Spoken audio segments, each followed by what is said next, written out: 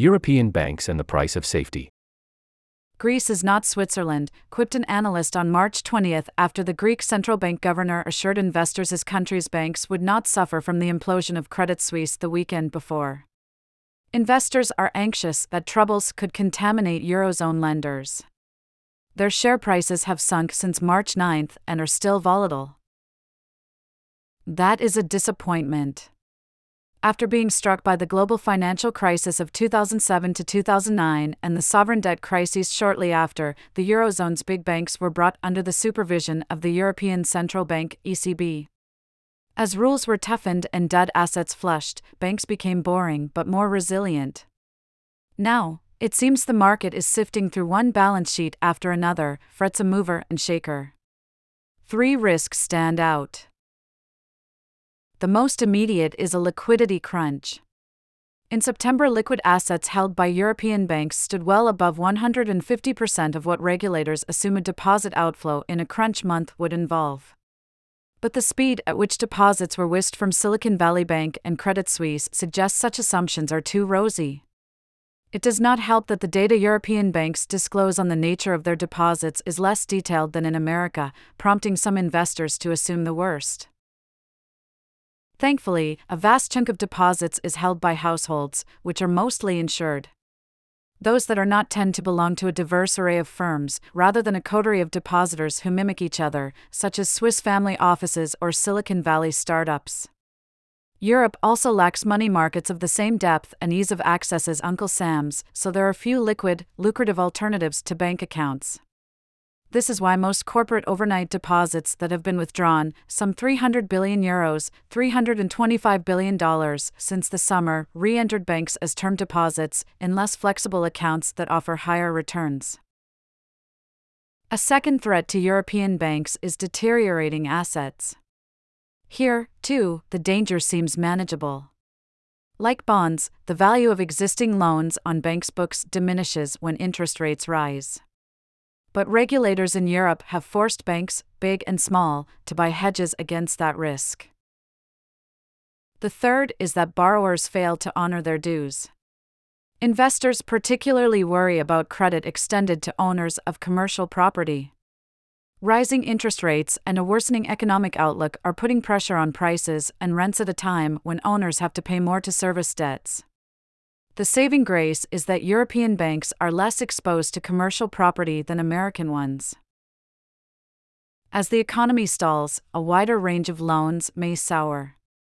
But banks now have ample capital buffers to absorb losses. Between 2015 and September 2022, the share of core equity funding of banks increased from 12.7% to 14.7% of their risk-weighted assets, well above the 10.7% threshold required by regulators. Some made provisions for loan losses during COVID-19, which could be repurposed to absorb new losses. A chunk of corporate loans also remains under government guarantee. This leaves Eurozone banks with a painfully familiar problem: they make too little money. The issue has dogged them since the 2010s, when a heap of foul assets, low interest rates, anemic economic growth and stricter rules constrained both margins and revenues. In 2022, it had seemed as if things were finally improving, as rising rates boosted banks' profits. That year the sector posted its first double-digit return on equity in 14 years. But these cash-filled dreams are fading. One reason for this is that rates will probably peak sooner and lower than expected just weeks ago, as central bankers adjust to banking fragility and a slowing economy.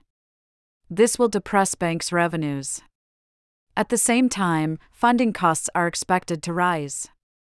Depositors are hunting for better yields, forcing banks to offer juicier rewards. Meanwhile, investors in banks' additional Tier 1 bond will demand higher premiums after some were wiped out during UBS's takeover of Credit Suisse.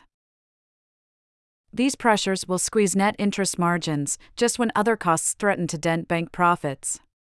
Wages, which represent 60% of overall bank costs, have yet to fully catch up with inflation.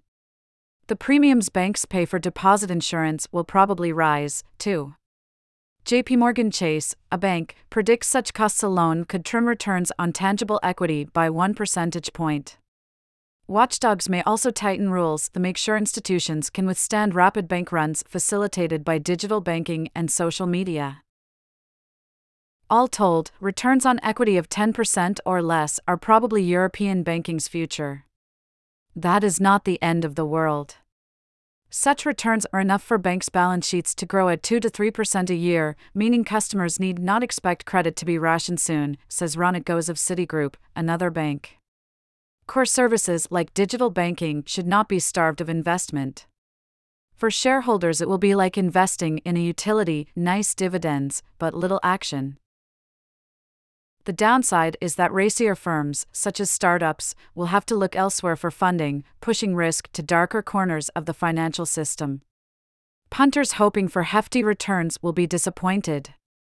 To avoid bottom-line boredom, in both good ways and bad, investors might keep looking across the pond.